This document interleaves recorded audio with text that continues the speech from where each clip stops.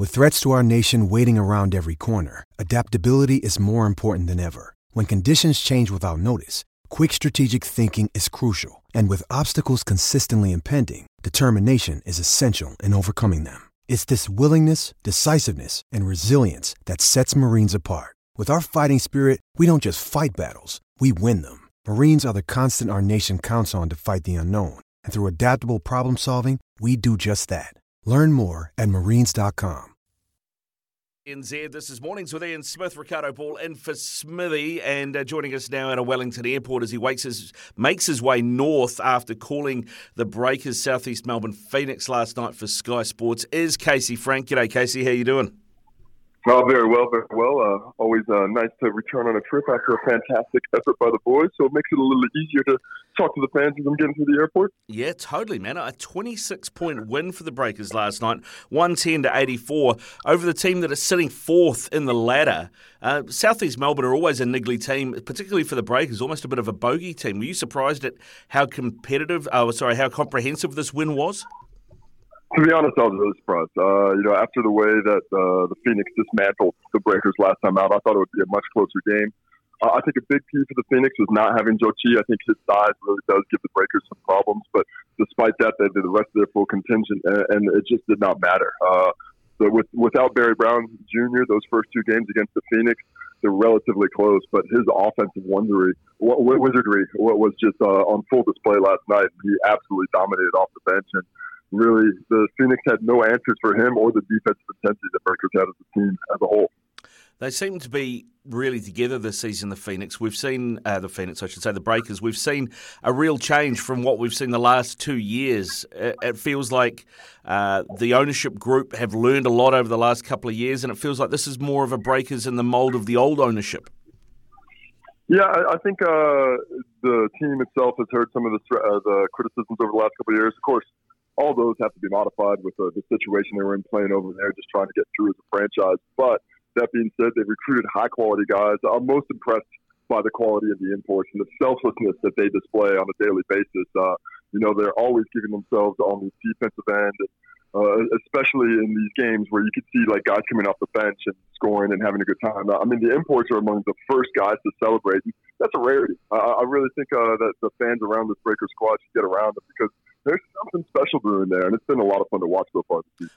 I was listening to NBL Overtime the other day, and they were, talking the Breakers up massively, saying, favourites now to win the whole thing. And I think it was Anthony Williams said that he thinks that this import group is the best import group in the history of the NBL. Well, to be fair, Homicide tosses that one out about 3 times a year for different teams. But it's still good to be able to hear about that at any point in time.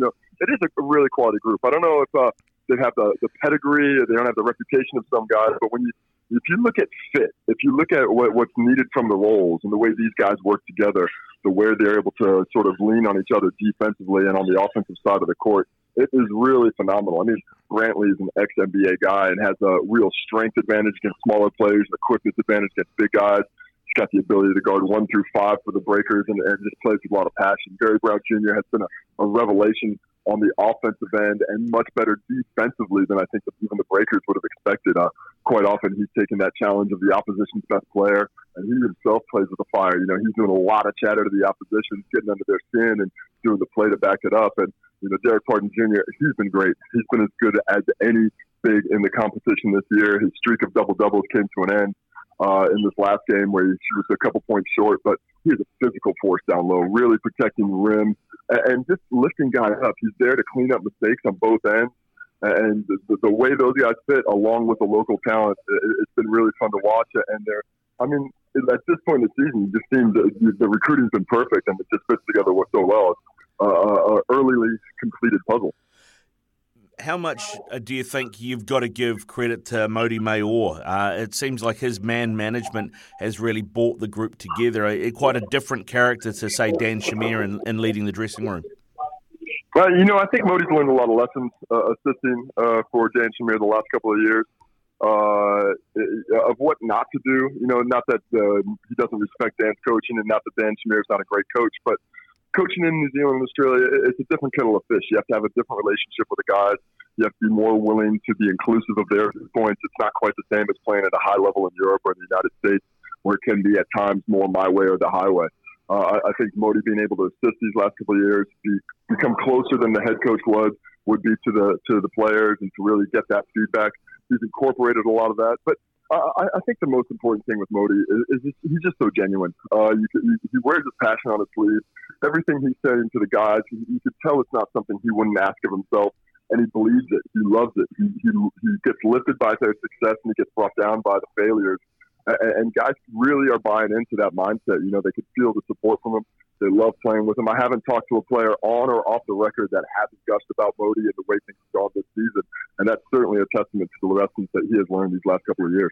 Yeah, he's got them travelling real well. One of the other things I've noticed this season, Case, is the amount of three-point shooting and the percentage of their three-point shooting. It was against the Bullets, I think it was close to 70%. That's through the roof. It's ridiculous. I mean, it truly is. Early in the season, they were one of the worst three-point shootings in the league. It just wasn't quite coming together. Thomas Abercrombie has returned from injury. He's really lifted that perimeter shooting, changed the geometry of the court, the gravity after space towards him, and the way that guys like William McDowell-White, Liafa Jr. are driving to the rim. Defense has to be really perceptive of that. And, you know, like coming into the season, and even a week or two ago, my big question about the Breakers was their offensive capability. Would they be able to score with the best of the teams in the league when they really needed to? Yes, defensively, they've got a great baseline. They're always going to be a good defensive team. But especially when the three ball wasn't going in, there were questions, where's the scoring going to come from? Well, now you're not worried about the three ball not going in, because this team is playing with a lot of confidence. And even when it's not going, they're getting great drive and penetration game from McDowell-White, from Liafa, from Brown Jr., and the bigs are also posting up. So a lot of offensive prowess on the team, and I think more than anyone envisioned coming into the year. Now, they currently lead the league at 11-3. The next is 8-3 Sydney, who obviously have 3 games in hand. You'd rather have the W's on the board than the games in hand, though, right? I mean, do you think Sydney can win all 3 and tie it at the top with the Breakers? Well, it's possible, and they do have a game against coming in against the Breakers in those next 3, but you always want to win. When you're able to lock those down, you never know what's going to happen. Injury woes can befall a team. The travel gets difficult. You can get delayed going on the road. All sorts of stuff can happen. So you get those in the hand. Yes, they're tied in the loss department, but I guarantee that if Sydney could trade places with the Breakers right now, they'd be happy to do it. Pick up those 3 wins in the jiffy.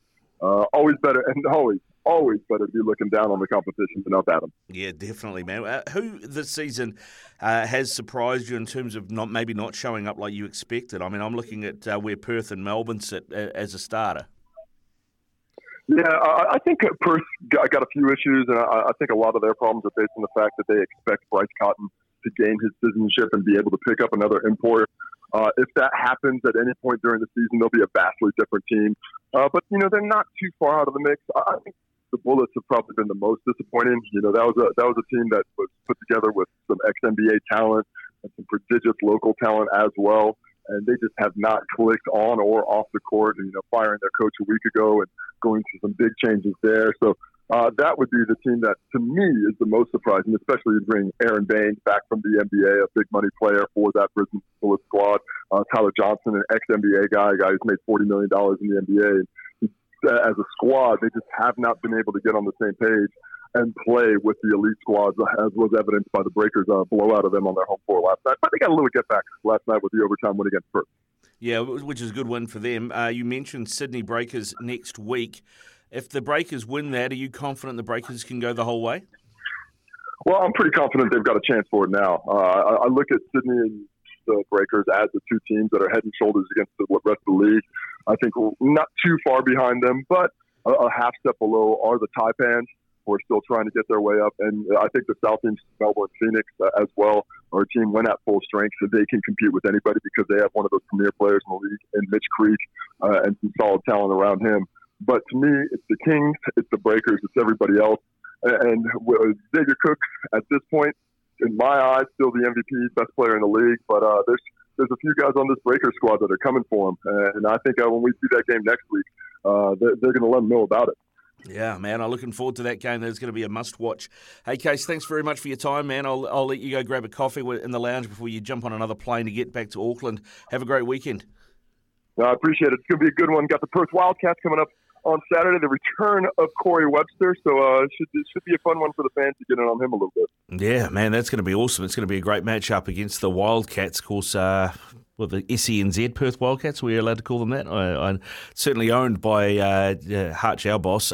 He looks after them. I can tell you that from the World Cup, the Germans have not only pulled one back, they've pulled another back. So the Germans now lead 3-2 over Costa Rica. It is still 2-1 to Japan over Spain. 5 minutes left. Now, if things stay as they are, Germany is still going out. They need Spain to equalise, and then they still need to score another goal. They really want Spain to beat Japan, ideally, because Japan have the head-to-head against the Germans, and the way things are, the Germans are behind them on goal difference as well. So all to play for still here on SENZ at the World Cup, the FIFA World Cup, of course, Group E. You can catch our live commentary from Dan McCarty and David Choate as well. In fact, we might come back with that next.